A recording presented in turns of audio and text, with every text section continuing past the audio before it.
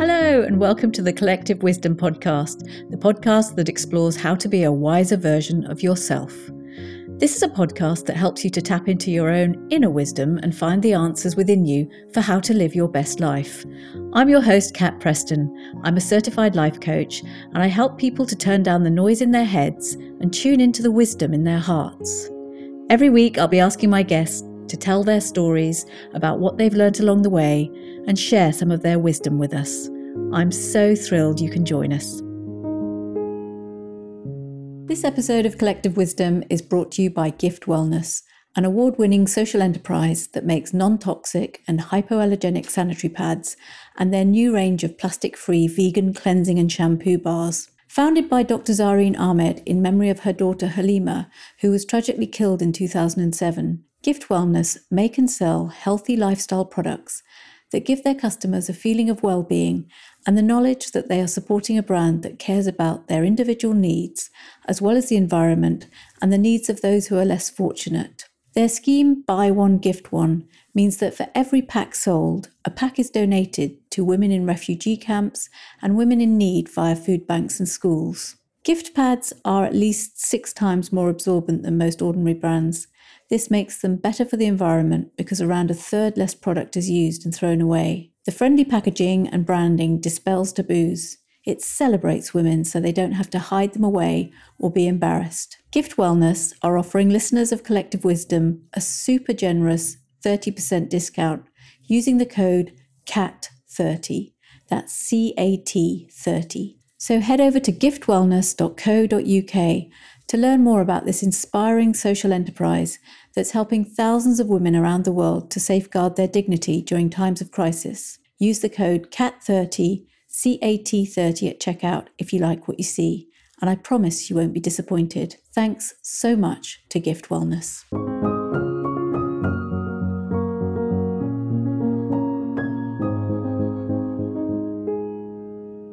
Hey there, my wise friends, and thank you for joining us for another episode of Collective Wisdom, which this week is all about financial health and well-being, which, given we're in the middle of a cost of living crisis and we're all seeing the price of commodities go up and inflation is on the rise, it feels like an important conversation to have. My guest, Anna Orenstein-Cardona, is a financial coach and educator with a background in financial trading who is really passionate about helping women in particular to get really wise about their financial health. Money problems are one of the biggest causes of stress and have a real impact on our mental health.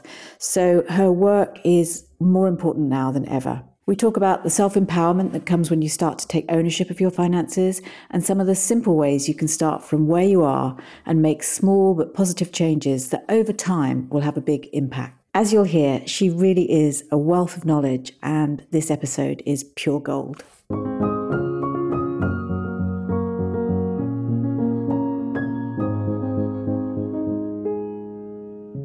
Joining me today is wealth coach Anna Orenstein-Cardona. Anna was born and raised in Puerto Rico. She grew up in a multicultural home where, although money was tight, love was plentiful.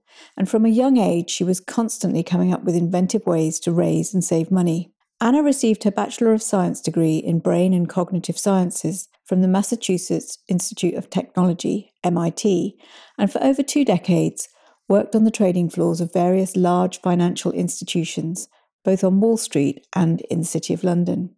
Anna now works as a certified financial educator and wealth coach and is passionate about bridging the financial inequality gap. In 2020, she founded Wear Your Money Crown, a unique endeavour that works with both individuals and organisations to promote financial literacy and build financial resilience, all while taking a compassionate, heart-centred approach. She says of her work, "I believe that we all deserve to live an abundant life that means allowing our money to flourish, so that it not only protects us and those we love, but also gives us the freedom to make choices." And if that's not enough, Anna is also a children's writer, and her debut picture book, The Tree of Hope, was published in 2022. She currently lives between London and the USA with her 2 very special rescue cats and her Southern gentleman husband. So Anna, a warm welcome to Collective Wisdom. Thank you so much for being here. especially because this season is all about celebrating inspirational female leaders from around the world. And I think you fit that bill absolutely perfectly. Well, thank you, Kat, for allowing me to be here. It's an honor. So let's just start with that kind of inspiration, I guess, going back to your roots and growing up in Puerto Rico and, yeah, family life, what you saw there, where this all kicked off, really. Oh, brilliant. Absolutely. So when I think about my childhood, as you kindly mentioned in the bio and that lovely introduction, is I grew up in a multicultural home. It was a multi-religious home as well. My father's Jewish, my mom is Catholic. And so from a young age, let's say I'm the youngest of three, I was quite engaged in understanding that we all are different and unique.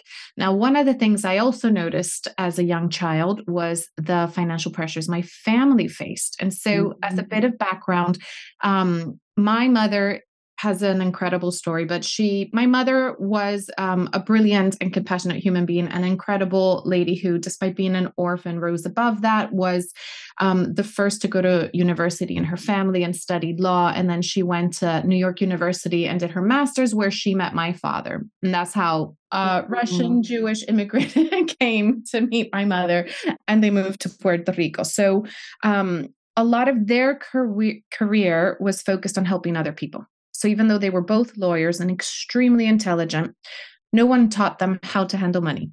And on top of that, as I say, a lot of their time was dedicated to helping other people. And so we grew up in a situation where we had to move homes constantly because all of a sudden they couldn't afford the rent anymore. And so we had to move homes. And I remember, sometimes not even wanting to unpack my boxes because I was like, okay, we're going to move again. But through it all, at the age of 10, I realized one day, especially seeing my father, very emotional around certain things dealing with the finances, I said, I'm going to have to help him out. I'm going to have to take care of my parents. And that was at the age of 10. And literally, my focus was being very inventive with my money. So I would sell pens at school and highlighters and cupcakes and whatever I could, and put together a little savings pot. And I when I was able to work, I worked, and I won scholarships to go to the US during high school to do things, and also got some money through that. And at the end, I was able to, after graduating from MIT, which I'll tell you a little bit about because I studied something different from finance, right? And I ended up in the world of finance. But I bought my parents their first home at the age of 23. And so for me, that was one of my whys, right? Is why do I want to build wealth? Is so I can help my family.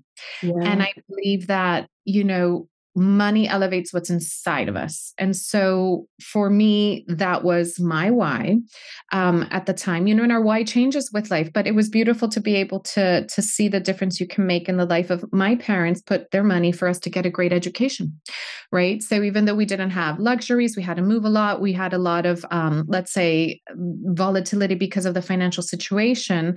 On the positive side, we had food on the table. We had a roof over our heads, even though it was leaky many, many times.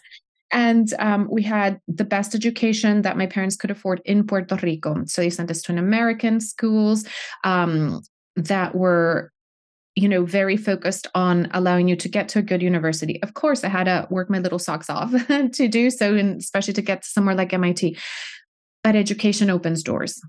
Not only in terms of the network of people you meet, which to this day is still something that blows my mind, the equality and the incredible nature of the people you meet, but also the education you learn. And so for me, let's say buying my parents a home and since then doing what I could for them financially has been a blessing.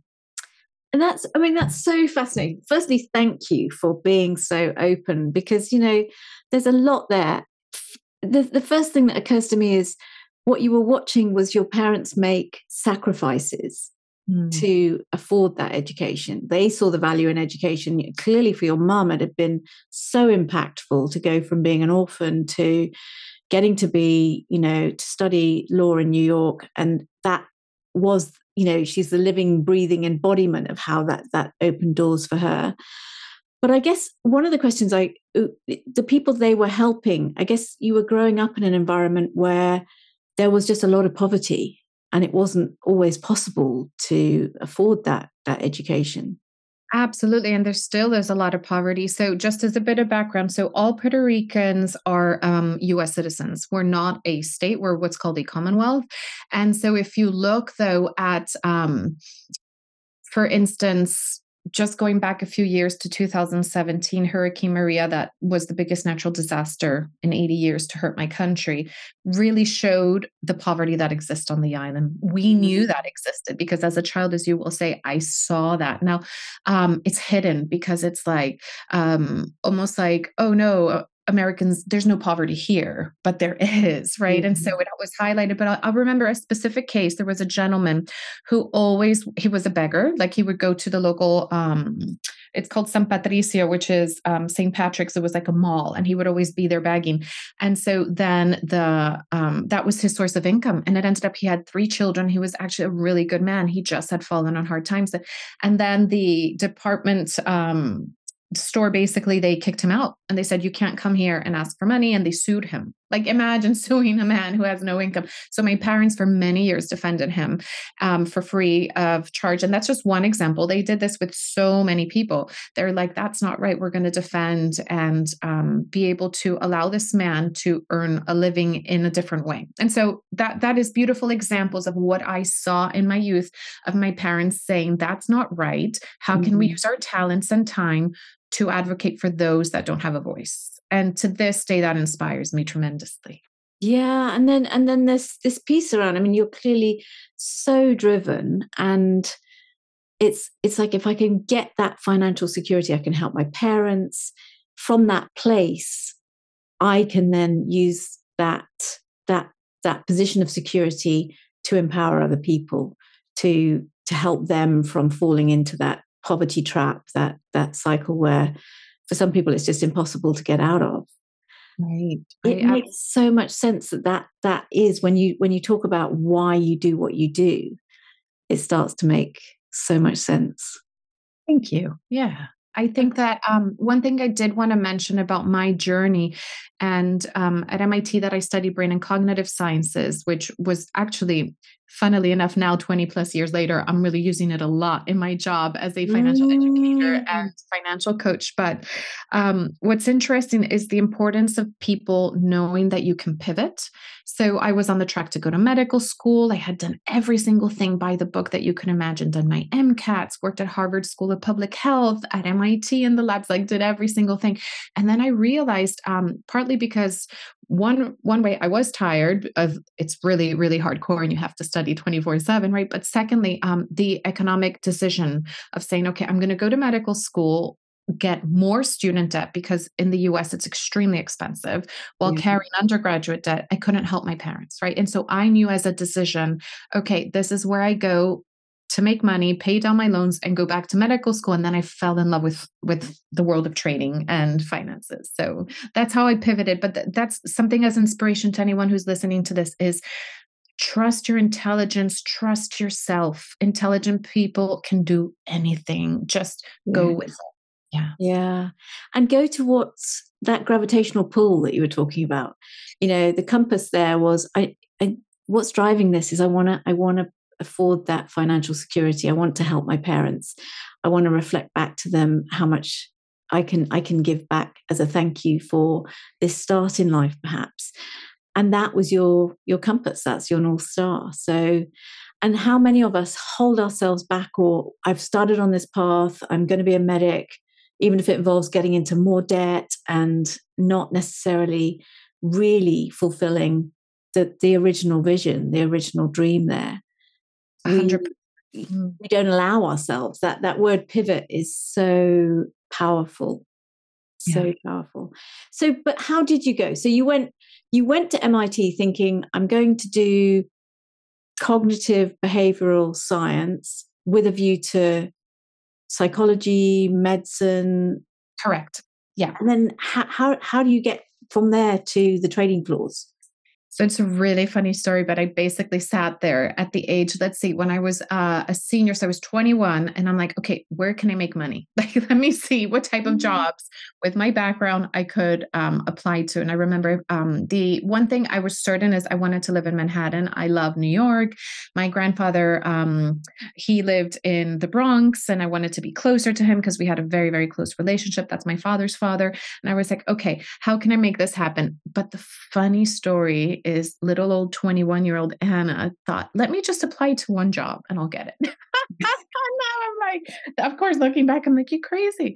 And so I literally remember walking Infinite Corridor at MIT, which is this really long hallway that we have, and seeing a job posting for a junior trader at this firm on Wall Street. I'm like, oh, I took it off the wall because, in those days it was like that. They put little post-it with tags. I grabbed it. I went home and I said, I applied, and literally they said, okay, it's your responsibility to make it to Manhattan for the first round of interviews. They didn't even cover the cost. Long story short, I had no suit. I went and bought a suit, asked all my friends in finance, can you teach me what finance is? And they were teaching me about bonds and the stock market and all this within like literally 2 days before my interview. I went there and I remember entering the room and it was all old men, like all old men. And I was like, I'm never going to get this. This is insane. And so I'm just like, I'm going to be who I am. And in the interview, that's what happened. They were asking me like, what do you do? And I'm like, oh, well, I do research in Alzheimer's disease and I do this and that. And so I talked and I thought, never going to get this. And they called me back for a second interview and then they paid me to fly there from Boston. It started to become more realistic. And then that's how a small pivot was, even though the role was for trading, they said, we think with your personality and skills, you'd be great in sales on the trading floor. And so that's how I ended up getting that job offer and accepting. And that's how I got into Wall Street. Wow. And what I see in that is, so there's that fiery combination of grit and determination. And, you didn't get to where you were at MIT in the first place without that. And then you have this optimism, this can-do attitude, this energy that comes across when we move into a space where we just think, either what have I got to lose, or what you said as you pulled that note down, yeah, of course I'm going to get this. That takes you to a different level when you're talking to people. When we come from a place of, I'm never going to get this, it kind of becomes our reality.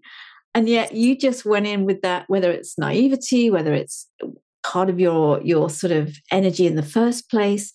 But I think that's a winning combination of grit and determination with optimism. And that just 10x's your energy levels. That 10x's your law of attraction. If you, I believe in that so much, and it was in a subtle way, a way of manifestation that I wasn't aware of because I have studied manifestation now, in my 30s and 40s, but I wasn't aware of that. So it was naturally, and also my mom was the biggest optimist. She always believed in me, and having that female leader, right, of seeing that the belief is that you can get up and do anything. You just have to dedicate yourself to it. Of course, there's work involved, but yeah, it was beautiful. And I feel so blessed because to this day, by the way, my first bosses on Wall Street are my friends, like them, their spouses. 24 years later, we still meet up. It's beautiful. Yeah. It's so true. And it's that, it's old wisdom, but success has this habit of favoring the action takers. So rather than saying, oh, there's a post-it on the wall, I know nothing about finance, so there's no way I can get this, you take the opposite approach, which is, well, I can go and learn a little bit about finance, but I can at least show up and face possible rejection, there may have been a realignment. And okay, this is, if you really want to go down this route, this is what you're going to have to learn. But you were there in the first place. You put yourself in that position. Yeah. Unbelievable. So you get to the trading floors. And it makes sense to me that sales, yeah, absolutely, because you've got this winning combination of, like, you're people orientated as well. It's all about communication and talking to people. I can see what they saw in you. It's like, this girl is going to be able to be on fire. How was that? I mean, it must have been a very male-dominated world at that stage. Oh, it was. I think there was literally 3 of us that were females. And I'm trying to remember now, there was one sales lady on the repo desk, and then me and my colleague Bridget, who is a fantastic friend to this day, and we were pretty much the only women on that section of fixed income government bond trading and sales, like, of that. So what is so interesting is I think that I was very lucky that my first firm was an old school firm in the sense that they had not hired juniors before. And so literally we were the first time they hired junior salespeople and a junior trader. And they threw us into it. So literally they trained me, like it was like spend time on this desk, spend time with the traders, spend time with sales. And so until we found our feet, right? And I ended up, my first job was covering central banks because of my language skills, right? Because Spanish was is my primary tongue. And I was able to cover Latin America. But what was so interesting is that we didn't go through, a lot of the other firms have these programs that you have to spend 6 months and then 6 months here and then a year here. We had fast progression, right? Because they said, okay, throw you in, you have to pass your Series 63 and all these exams, right? Series 7 that you had to pass in those days to do this job because it's regulated. I had 2 months to study. I was like, okay, let's do this. And then I just learned, and then quickly after 6 months, they promoted us. And then after that, another promotion. And then they sent me to London in 2000 to work here, covering Iberian clients. And so I think what's so fascinating about that is that I landed in a job where if you were good, you got results very quickly rather than it being very structured. Yeah. But it was quite funny, by the way. I mean, I remember tons of times where I was like, what did I get myself into? And were you constantly slightly under stress, that you were always having to learn new things, always having to, like, wait a minute, was there a sense of sort of faking it till you make it, or were you just leaning into your strengths? Oh, 100% at the beginning, I was like, why am I here? Right. Because all of a sudden you realize the other people they had chosen, we were only 3 people, but the other 2 people had a background in finance or came from families of finance. I was literally like the outsider. But there is something that you said correctly at the beginning, is that business is a people's, business is people. And so what I love about that is that I'm like, okay, I get people. I can learn this. Okay, the stock market, I get it. Okay, I get government bonds. Okay, so there's a learning curve that's quite steep at the beginning. But again, that never scared me. I always knew that if I dedicated myself, like I wasn't, even at MIT, I wasn't the smartest, but I was the hardest worker.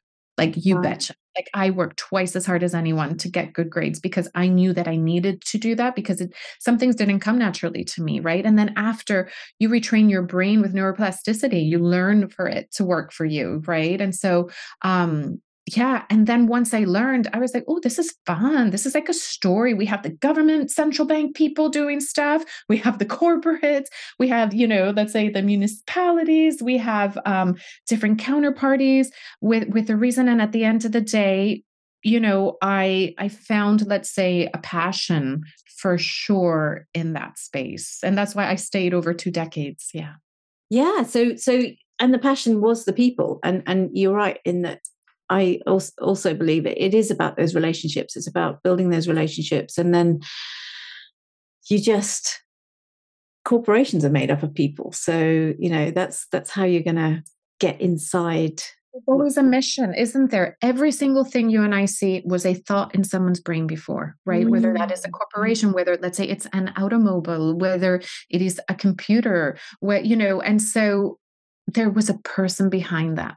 Right. And so that's how I think of every single thing that even like when I look at asset managers, I worked for a long time hand in hand with some of the world's largest asset managers on portfolios, right? Because they invested on behalf of their investors. And, I was blessed that I had a good relationship with many of them. And at the end of the day, they're driven by passion as well, a lot of them, to do the best for their investors. And so it's actually a beautiful story behind it if you really look into finance more. And so you have 2 decades of making good money, you're earning good money, you're able to support your family. And, you said you were able to go back and buy that house for your parents. And then something must have changed. So 2020, and you make another pivot, really. It's not so much a pivot, but I feel like there was a sort of, again, a gravitational pull towards this helping people understand financial well-being. Yes. and wear your money crown. I'm really intrigued as to that whole idea of, literally wearing your money crown. So where did that come from?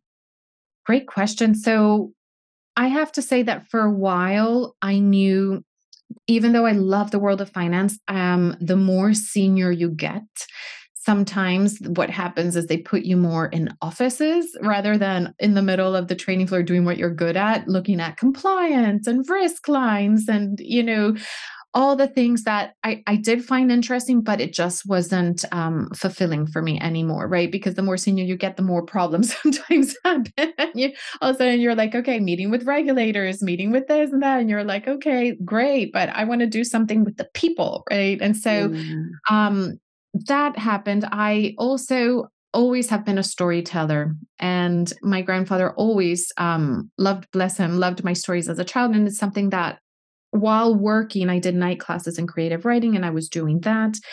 And through that journey of actually writing for children in the background in the nights and weekends, I found out that something called the National Financial Educators Council existed.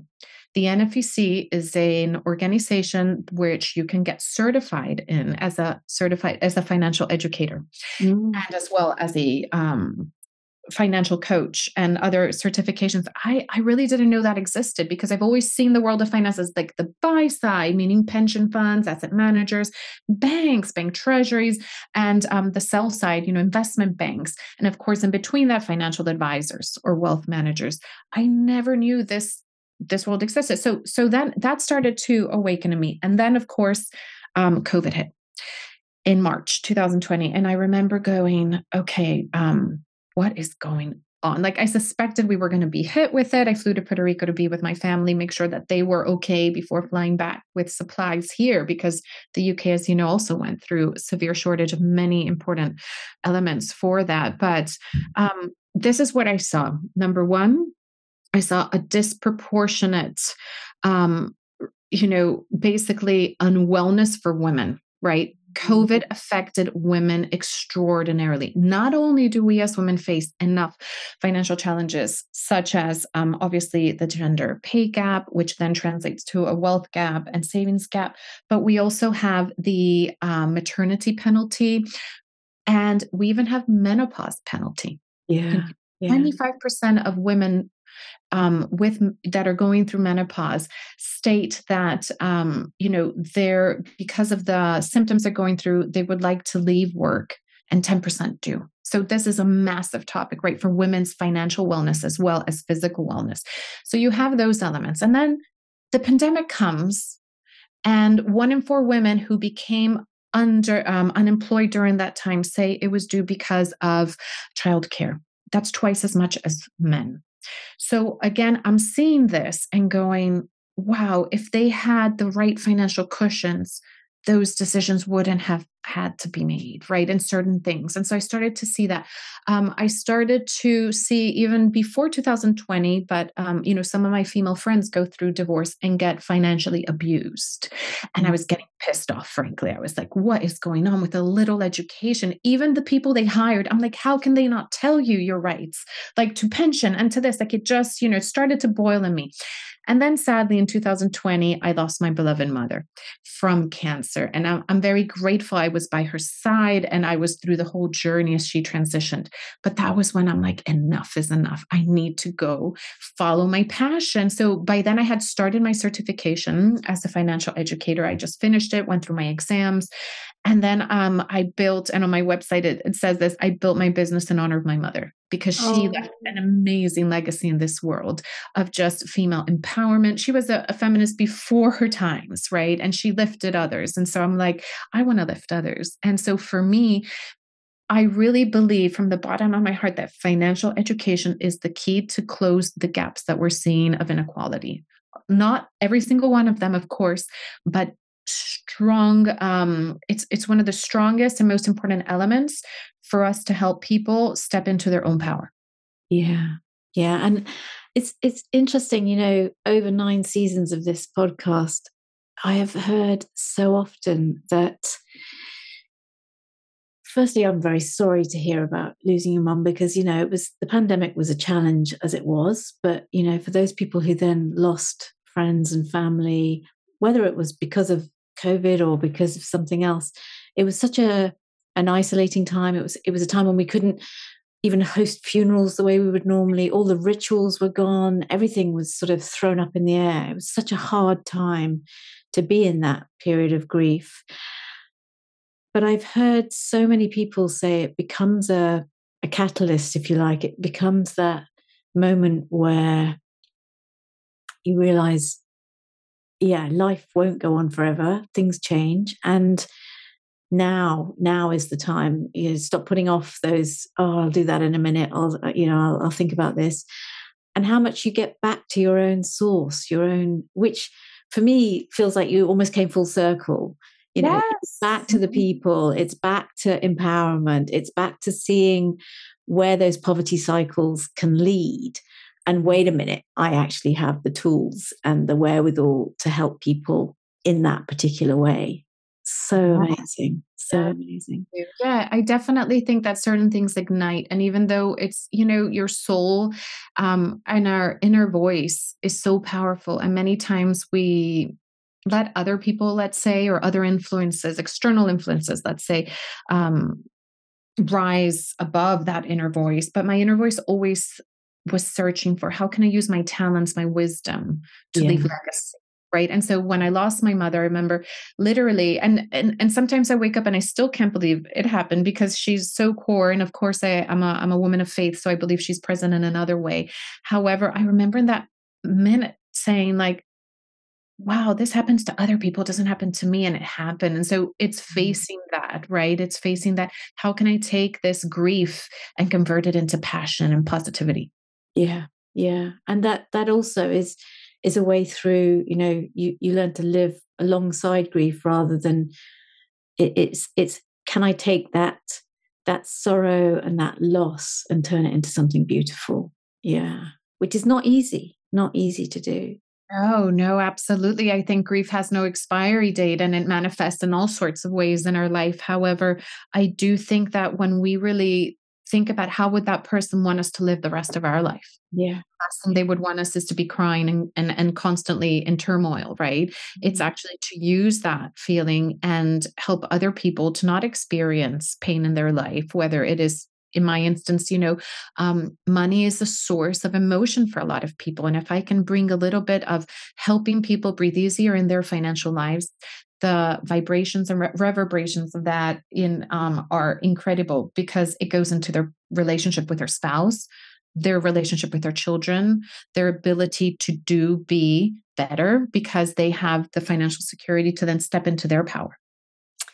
Yeah, so beautiful. So what would you say, for someone listening to this, okay, am I financially literate? What are the core concepts of when someone comes to work with you that come up? What are the things that, I would consider when you talk about making investments, oh my God, that is something I have literally shied away from, don't know how to do it. Why have I got my head stuck in the sand? Why have I absolutely outsourced that to my husband, or, my dad knows more about it? What is that about? Yeah. So, what is interesting is that this is a study from Merrill Lynch, I remember, and they quoted, and the stats were 91% of women trust their instincts when it comes to motherhood, and around 50% trust it when it comes to investing. And we need to change that narrative. And again, that's through financial education. Now, in general, when you look at certain historical gaps, well, financial literacy is one. Many times, the male gender is taught to invest, to take more risk, and women are taught to be safe and save money and not learn how to make it grow. But of course, and it's Women's History Month, let's take a moment to think about, when were women allowed the first credit card without a male cosigner? It wasn't until the 1970s. Wow.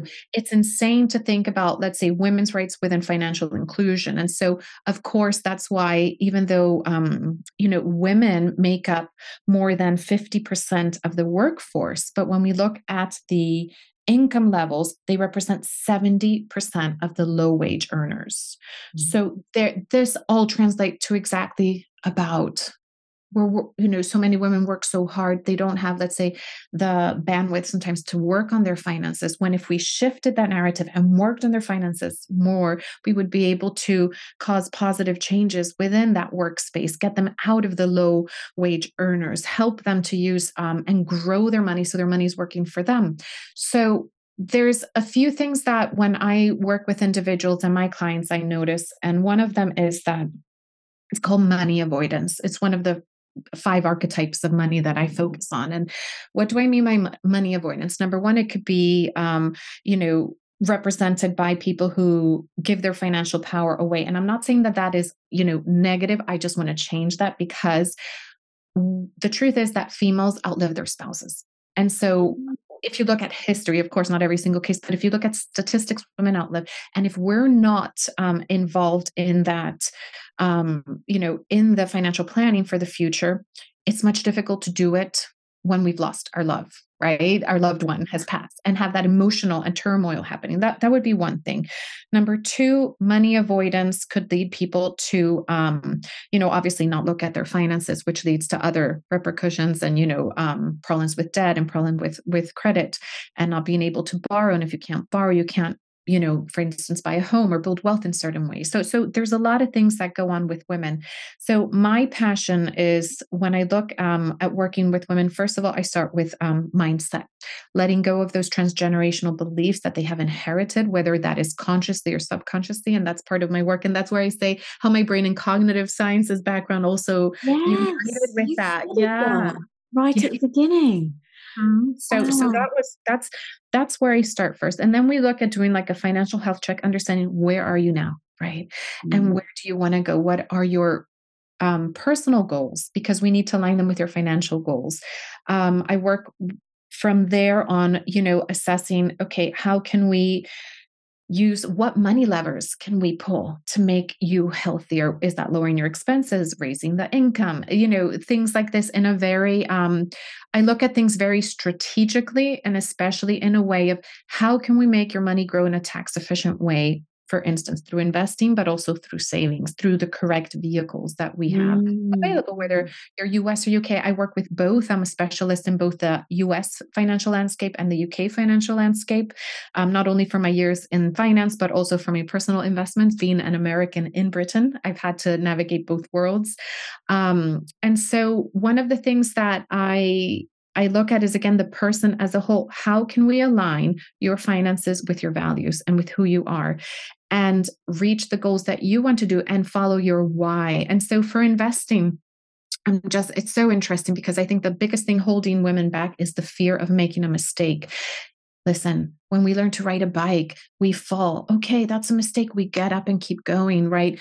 You have children as a mother. And of course, anyone makes a mistake. You learn from that. You grow, you become a better mother. Well, same with being an investor. You learn, you make mistakes, you become a better investor, right? Yeah. Or even I'm not sure if it's just the making a mistake. There's a risk. There's always risk with investment, but it's more about where do I even start? I think sometimes as adults we feel quite foolish going, I've got to the ripe old age of 53 and I don't even know where I would make a start to make a decision around that, other than saying to my husband, oh, I've got this idea about something that I think would be worth investing in. I hear things like index linked investments, and it makes sense to me that if you put money in a pot when you're 25 and you don't have to pick and choose shares, you just allow the stock market to, it's a long-term gain, it's just going to grow over time. In the same way, property might be a similar thing where you're not going to say, I'm going to bet my shirt on this being the thing. But it's often just that we don't know the language, and that's why your take on just that financial literacy, that how do I even describe what it is that I'm just not very good at, that I can't see. So when I work with individuals one-on-one. I have a group coaching program that is like an online e-learning center plus a live weekly element. And now I've started to work with organizations who are seeing the importance of financial wellness as an employee benefit. because again, money worries are one of the biggest concerns of employees, and that has repercussions on productivity. It has repercussions on retention and engagement. And so one of the things that I align to each person is understanding their personality. Are they, for instance, and this happened last week with one of my clients, she's like, and I just want to like learn to invest and put it away and not look for it for a while. I'm like, cool, we can do that. Don't worry. Like it's just a different approach. Other people are like, I want to learn and I want to keep, I want to dive in and I want to learn how to do this. Mm. And so there's different approaches to things. Now, what I would say is when Harry Potter, right, first came out, and you heard certain terms like muggle, did you know what it was? No. Well, the same thing, you learn a language, you learn this world. We learned in that instance, J.K. Rowling's world, right? Of how I'm trying to remember as the background, or where the prison where everyone was, and the spirit, and this, and so all these new terms came into mind with that Harry Potter, and I remember comparing that to the world of finance. It just has terms. What I try to do is demystify those terms and make them easier to understand. And when people start to speak the language, just like you would, let's say, as a wizarding hero in the world of Harry Potter, right? With all those vocabularies, you learn that in the world of finance. And so we start simple. We start by looking at our financial health. We start looking at the cash flow elements in our life. And that includes income, expenses, taxes, debt, and savings.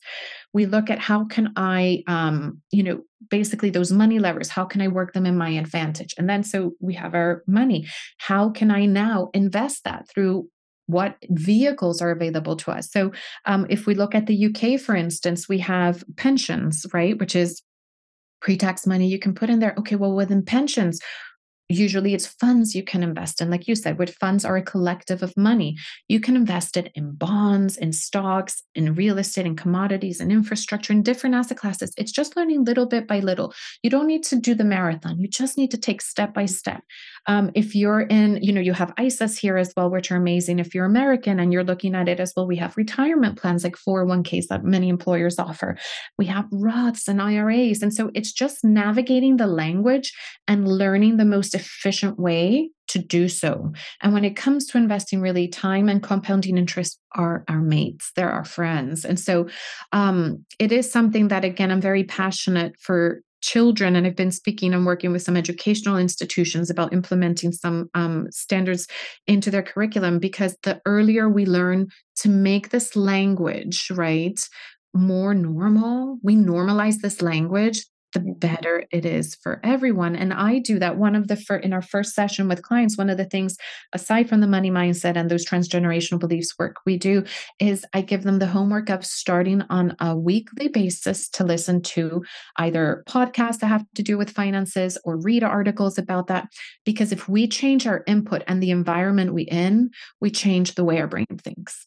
Yeah. So I'm a big fan of So Money. I can't remember the name of the girl who hosts it, but do you have some favorite? Because it's music to my ears. Just go and listen to a podcast about it, and then you'll know a bit more. But what are your favorite financial podcasts?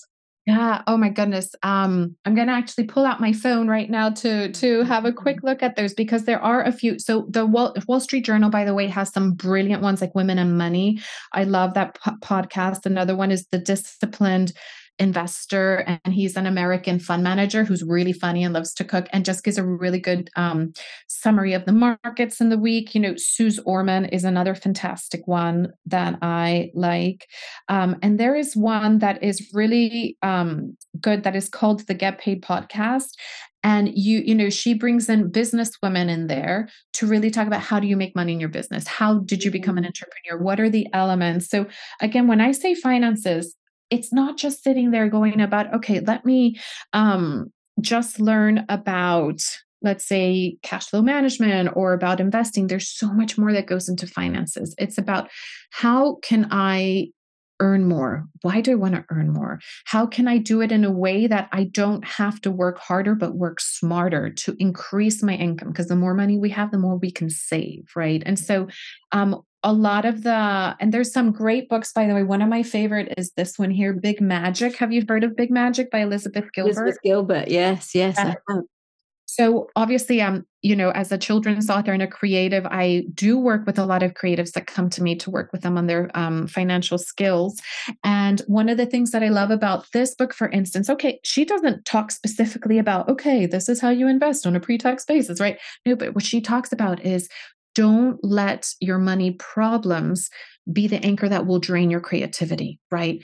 Build sustainable income so that you can allow your creativity to say, I got you, mate. You're there. I'm working here, making my money so I can pay my rent and my groceries. And you can come to me and we work together to make beautiful stories. Right. And so with creatives, I'll work in that fashion and help them get financial resources that are in alignment with who they are. Right. Yeah. Then with other people that might be more analytical, I'll be sending them to other types like the, disciplined investor, for instance, that's a little bit more technical in that podcast. So yeah, it's just again about setting ourselves up by success by immersing ourselves in that world so we can learn it, but again, in a way that is in alignment with our values and who we are. That's so music, because I think there's two things around that. Allowing it's disabusing that myth about the starving artist, that if you're being creative you're never going to make money. It's an either or, whereas what does it look like if it's yes and you can lean into what drives you creatively and make money.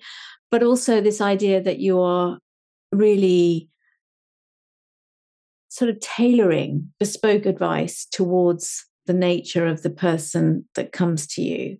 And often with women, it is driven from that place of avoidance and fear. And I've never done this before. And am I going to be rubbish at this? So just taking that sort of empathy and that kindness towards where they are. I love the idea that you're going, right, where are we now? Where do we want to get to? And what are the simple steps? And if I'm hearing you, so you don't actually say, oh, here's the fund to invest in. You're going to then put people in touch with how they can set up their own financial well-being. Yeah, so there's a few ways. So first of all, I am a financial educator, not a financial advisor, right? With financial advisory, you can be more specific about these are, I'm going to put your money into this now. A financial advisor can be a fantastic kind of role for many people, but it's not for everyone. First of all, you have to have a certain net worth to reach them. And secondly, they usually charge based on the assets under management you give them, right? Now, that is a regulated role. The freedom I have as an educator is I can teach people the types of investments that could be in alignment with their goals, and they can choose themselves. So there's different ways. I have people that I help do it yourself, DIY their investments, where we break down, this is, for instance, a stock. This is how you compare one stock to another. This is how you compare one fund to another. What is, in the UK, we have open-ended investment trust. We have basically 4 different kinds of funds here, including ETFs. Okay, what makes most sense for you? This is what it means. This is what the expense ratios are. This is how to look at a report and understand your return. Yeah. For instance, many times I'm on a Zoom call with my clients and they'll share their screen. I can see their investment portfolios and say, listen, you look to me like you're very exposed to emerging market. Why don't you consider, given what's happening with Russia, Ukraine, possibly China, Taiwan, why don't we look at reallocating some? It's their choice. I give them the education to do it versus, let's say, a financial advisor that will go in there and do it for them. And that is empowering for women. Right. And so that is number one, what I do. Let's say it's a deep dive, and it depends how people work with me, right? If they work one-on-one, it is a deep dive. If it is in the group format, we still have a deep dive, but of course it isn't a group format. It's a little bit different. And then that's how we help to really demystify it. So the other thing I just wanted to mention that's very important, especially as part of the financial equation, is looking at a risk protection. And by that, I mean, okay, how am I protected now in my wealth and health for the future? Because I'm a big believer that health is wealth. And so that is something that I help people. How can we make you, let's say, healthier in all aspects of your life? And I have connections and I help people build their A team. So for instance, make sure they have a really good accountant, make sure that they have a good broker that helps with insurance or insurance agent that has to be regulated. If people do not want to DIY, I do work with some high net worth individuals that prefer, they don't want to DIY themselves, but they want to know enough to make sure the person managing their money is doing a good job. So then I focus on that. And I have connections with wealth managers. And so I'm like, okay, this person, everything is fiduciary that I do. So I never take any fees. This is basically me helping people take their A team to the best level, help them know what to ask. Like, what do you ask an Yeah. accountant? Right. And so with entrepreneurs, especially, a lot of my clients are as well entrepreneurs starting businesses, particularly. And it's about looking, how can we make your personal finances really healthy so that your business finances can be okay? And part of that is me working with an accountant and me ensuring that they ask the right questions to that accountant. And so that's something that I help people build those A teams around them. And even like a lawyer, hey, are your contracts in your business correctly, protecting you from either, a potential lawsuit, or your contracts protecting you in terms of deposits that you're asking for people. So I really work with people super in detail about their wellness. Yeah, and it sounds like, what I wanted to come back to. So that's helped clarify that it really is about you getting to the point where your confidence levels are raised around, I feel empowered about asking the right questions. I feel like I have a certain amount of knowledge, and then you can then dig into that with individual experts or financial advisors, and not, again, not hand over that responsibility, which is all too often, I think, what we end up doing when we don't have that level of confidence, when we don't feel empowered. And then there's coming back to, education and working with right from a very young age. That seems to be because, I love that you've even taken a children's book, and I know the Tree of Hope isn't necessarily about financial security, but there's something in that title which is for me around speaking to children, first of all, breaking down complexity, and just allowing people to come at everything from a point of, this is all possible. Yeah, yeah. Thank you for that. So, the Tree of Hope is inspired by a true story of when Hurricane Maria devastated my island. And it was a time where people had no electricity, no water, and there was hunger for months, And so, the Tree of Hope is a real tree. It's a banyan tree in Old San Juan that drowned in the sea during that time. It had survived every hurricane beforehand. It's a centennial tree. And yet Hurricane Maria literally lifted it from the ground and it fell into the ocean, given its location was right near the water. But the community, despite the hardships they were facing, came together to save it. Right. So it's a story of community, of never giving up, and of hope. And I believe that, yeah, there is a big parallel between us and our financial lives and our business lives and our personal lives, right? It's building that resiliency of saying, listen, it's not easy sometimes, but I can overcome this step by step. I do think there's two ways to look at it as well. Is that also it's using your talents to create diverse income streams. So me, for instance, as a financial educator, I write because my heart sings to me that I need to write. These stories come to me and I need to show them to, I need to write them and show them to the world. Number one, to give hope, to teach. But the other thing is that as an entrepreneur, I'm also having an other income stream. And so I there's love that. two ways of why I do what I do. Yeah, and that feels a little bit like, any financial advice, which is try not to put all your eggs in one basket. 100%. And the pandemic showed us that, especially, Yeah. right? The importance. And that's something that as well, I always say to people, lean into your skills. And if you see something, for instance, when I'm helping some women for negotiating higher salaries at work, I look at, okay, what skills do you think can get you to that level? Let's start now. Let's start building those skills now. Take that course, take that degree or certification, and build that into the plan, to get there. So up leveling our skills is so important. Yeah, and also, future proofing, and just saying, well, okay, don't leave it so late. When you said time is one of the greatest friends of growing assets, it's just put it aside now. Don't sort of worry about it. Just put it safely aside, and that will be merrily doing its own thing, growing for you. Which I guess does lead to that sense of overall security, which is kind of where you're coming from. Yes, absolutely. It's just doing like a puzzle, right? Let's get these Mm, pieces together, mm. And again, just I do want to say something so people understand that There is a reason, right, that let's say Wall Street lingo is complicated. Is many times that world doesn't want us to know how things work because they get paid to make sure you don't know. Yeah. Whereas I come in, I'm like, no, mate, let's teach so people can build that confidence. Confidence is everything. And again, I see the transformation in people when they learn to manage their finances, their confidence shoots up. Even and for women, one of the biggest things is that I always say money allows you to say no, especially to bad relationship. It Mm. allows you to say, no, thank you. This does not serve me anymore, and I'm out. And if we can allow women to have that financial cushion, like they could do so much more. It's incredible. Like the beautiful part of financial wellness, it brings to physical wellness, to mental wellness, because there's an intrinsic link between money and mental health, and Mm. also to that empowerment of going, right, I can say no to Yeah. what does not serve me. Which comes back to that quote at the beginning, which was about the freedom to make choices, Mm. is essentially what this is all about. And I love that you've brought up that, one of the greatest stresses in life is when financially things are not working. It's impossible to not have that in the background the whole time. And that does impact our physical well-being as well. It's yeah, so powerful what you're doing, Anna.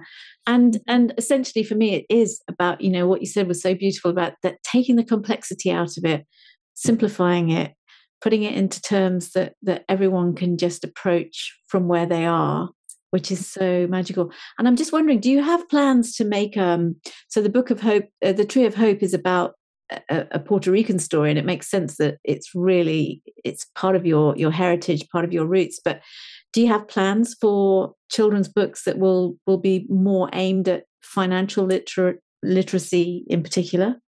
I do. I literally have a book proposal at the moment I'm working on to send to an editor to kind of, amalgamate my strengths of love, children, and stories, and helping them at a young age. Probably, well, it's targeted at middle grade age, which I think is a great age to still, instill that understanding of money. And especially nowadays, like I think about kids, and, one of the stories that came to my mind, by the way, is obviously as a kid is counting those dollar bills, right? And counting that money physically, it's tangible.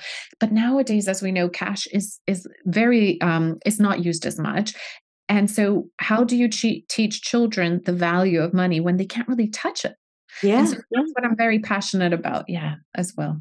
that's so interesting that you said that, because I remember, part of growing up was having a money box that you put the coin in and it went into the relevant slot, and there was a very tangible thing. And I know that often if you're trying to set budgets, one of the key things can be to just go back to physical money, because it doesn't feel like the transaction is so real when you're handing over a piece of plastic and you only see the results of where it's all gone a month Right. later. If you look at the statement, often it's that getting back to the physical. I have to take this many notes and hand them over, and that's all gone from our kind of language now. And it's going to get more and more because, a lot of the circulation of currency, first of all, it's an expensive thing to make. And it's because of the digitalization. They're trying to move away from it, and the printing of money. You go to some Nordic countries, they don't even accept cash in the taxi, right? Or in places. Mm. So just a quick money tip there is, it's called the envelope budgeting system. Think about, instead of envelopes with cash, just think about having a debit card or a credit card for the different things that you're trying to achieve. So for instance, every month I allocate for my budget my wants, which includes things like, gym membership or things like that. That budget goes into one debit card that is specifically used for that, for coffees, for lunches. And so that's a way that, even though we can't be tangible with cash, it's a digital way to do it. Allocate an account for each purpose of what you're trying to save, and have a debit card assigned to it, let's say. Wow. Wow. Yeah, that's something I definitely don't do. But no, and I love everything you've said. I think it makes sense to me that the work that you're doing is actually helping people confront their own fears, confront their own lack of what they were never taught in the first place. I don't want to use the word ignorance, because I think ignorance is where you choose to ignore it, whereas often that education just hasn't been really readily available and hasn't been accessible for so many. And there is this sense of, once you have that confidence, it's when you're scared of something, when you're fearing something, that you put up those barriers, and that avoidance, which is our natural place to go when something is scary, just disappears. So before we just move on to, stories about kindness, I just want to say thank you, because it's people like you, Anna, who are really helping to empower, especially women, to have those financial freedoms. And it does make such a difference in people's lives. I was just wondering about, acts of kindness. You are now really stepping into that. I feel like the work you're doing now is moving from a world that you've understood into, how can I give back? How can I help empower other people? So when I asked about an act of kindness that impacted you, what came up for you? I loved that question because I was like, wow, there's so many to choose from. But I'm going to tie one, and it's also a money memory that I have, because I think it ties into a lot of what I do. I remember I was on a school trip, and I was probably in fourth grade. So I was maybe like 8 years old. And we went to the Capitolio, which is our capital in where we have our own legislators and Senate in Puerto Rico. And I had no money. And, kids were going to go buy snacks. And I was like, just standing there looking. And I said, oh, I wish I had $1 to buy some sweets. And literally this man turned around. Like, I don't even know where he came from. And he pulled his wallet out and gave me $2. He's like, here you go. And I just never remember, like, that kindness. And of course, then I turned around to my friends. I'm like, let's go get sweets. And so that was a big money lesson of saying, number one, manifestation, right? Mm, And that energetic match, right? The kindness of a stranger to say, here's something at a time where I didn't have the resources. My parents didn't have the resources to give me extra cash, but that I went and shared that with my friends. And that's what I think about money. Money can bring joy. It elevates the goodness in you. And so I think that goes back to the point of the more money you have, the more you can impact. And so let's do it, right? yeah. Let's do it. Let's use our money for good, to bring joy to other people, to give to charity, to live in purpose.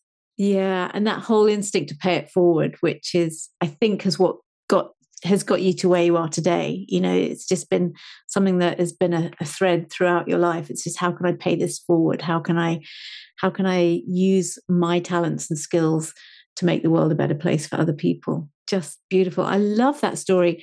And I think it shows that, it's right from the beginning, that sense of, instead of it being a barrier or I don't have enough, what happens when I just allow myself to receive it? And yeah, things start to change. And then we were talking a bit at the beginning about that sense of what you have done is, you've shown up in a very male dominated culture and brought that empathy and kindness into a place that it probably wasn't expected. And you said something so insightful around how what you've essentially done is just shown up as yourself. And that has made a huge difference to those worlds, and how you've been able to navigate your way through that very sort of male dominated sort of financial services industry.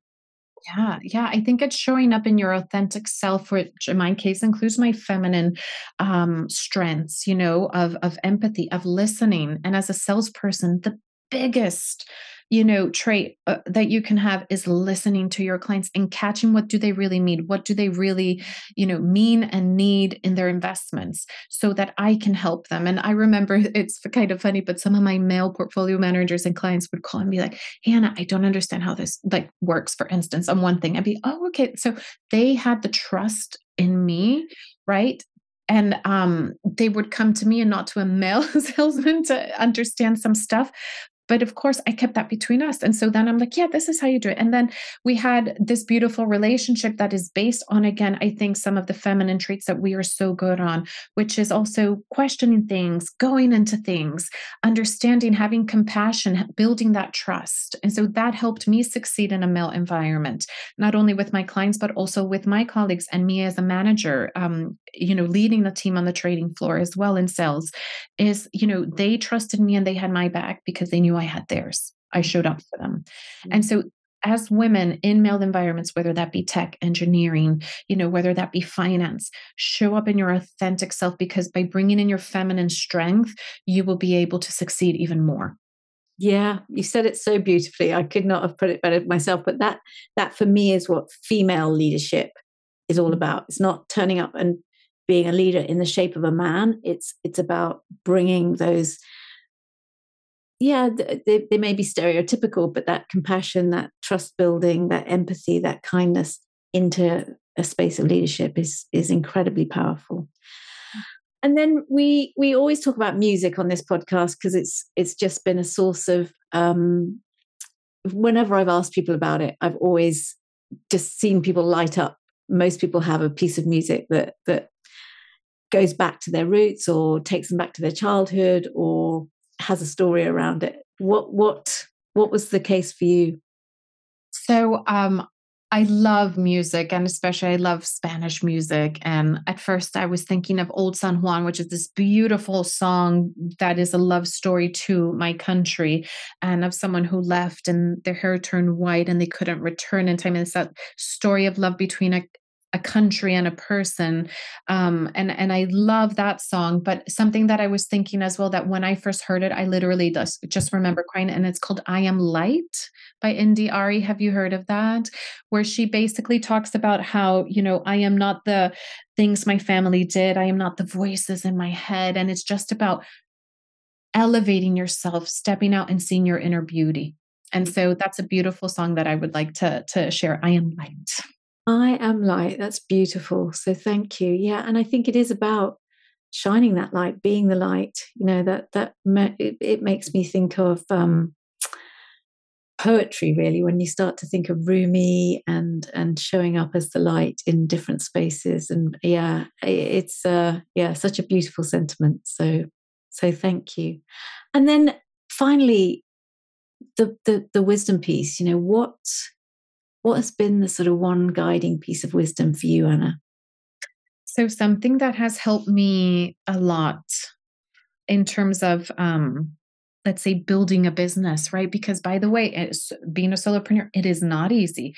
You are having different roles. You're your CEO, CFO, CMO, CTO, Yeah, wearing all those hats. Yeah. At the beginning, especially. So one thing that I really learned is to say bless and release.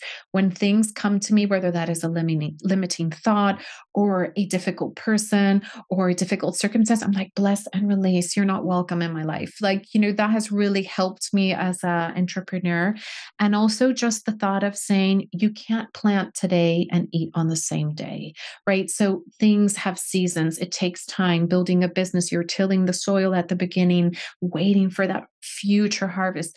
The same thing in everything we do. For instance, women who want to learn to grow their money, we start, you can't expect that what you plan today will eat tomorrow. No, let's do this piece by piece. The harvest will come, but it does need dedication and time and energy. Yeah, and a bit of foresight. Yeah, this idea that you're planting trees and it all comes back to Tree of Hope, which is right. I didn't even think about that. I mean, I love trees. That's a whole other podcast. Yeah.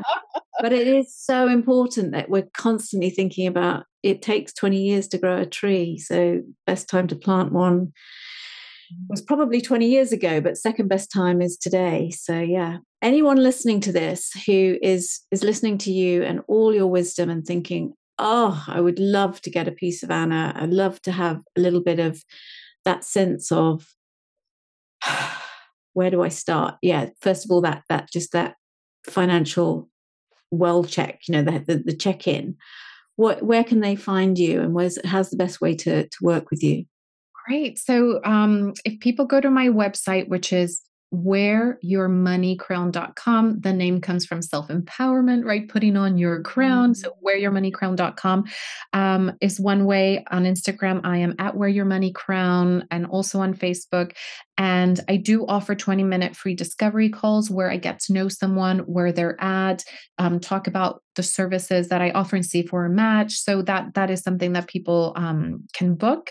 And if not, just send me a DM or reach out on social media with questions. And I do try to offer and do videos frequently regarding, financial wellness and topics that are important. But I think those would be the best ways to reach out. Perfect. Well, Anna, it's been an absolute privilege. And as I said earlier, thank you for the way you show up, because I think it's helping people get that sense of confidence, get that sense of empowerment, but also just to be more comfortable around, maybe I can go into a career in finance. Maybe I can be, that person who sets out with those clear financial goals. And especially as a role model for women, I think you're doing a wonderful job. Thank you, Kat. Thank you, Kat. And I admire everything that you are doing and sharing. I love the name of your podcast and sharing this wisdom. It's so beautiful. Thank you for having me. You're very welcome. And best of luck with that new book that's coming out very soon, I hope. Yes. Well, the book industry takes a long time to get things sorted, but hopefully, I'll find the editor that says, yes, let's do this, and we can bring it to fruition. Perfect. Thanks so much, Anna. Sending love.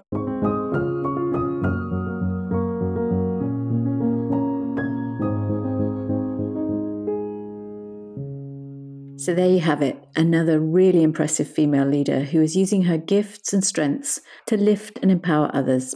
If you want to learn more about anything that we've been talking about, I highly recommend you head over to Anna's website at wearyourmoneycrown.com, where you'll find links to some of the courses she runs and all sorts of resources and videos that might help you. I've also put links to some of those podcasts on financial health and well-being in the show notes. Thanks again for joining us and have a great week. Thank you so much for listening. There are almost 1 million podcasts out there to choose from, so I really appreciate you for choosing this one and spending your valuable time with me today. If you found it helpful, I would be truly grateful if you would rate and review it, as it helps others to find us. And if you haven't already, you can hit the subscribe button wherever you get your podcasts to be sure of getting every episode sent to you. You can find all the resources we talk about and more about my guests in the show notes over at collectivewisdom.podbean.com, or you can find me on Instagram at collectivewisdompod, where I'd love to hear any feedback, suggestions for new guests, or comments that you have. I'd love to hear from you. And if you're interested to know more about how my coaching can help you, you can find more about that on my website at katpreston.com. Thank you so much for joining me.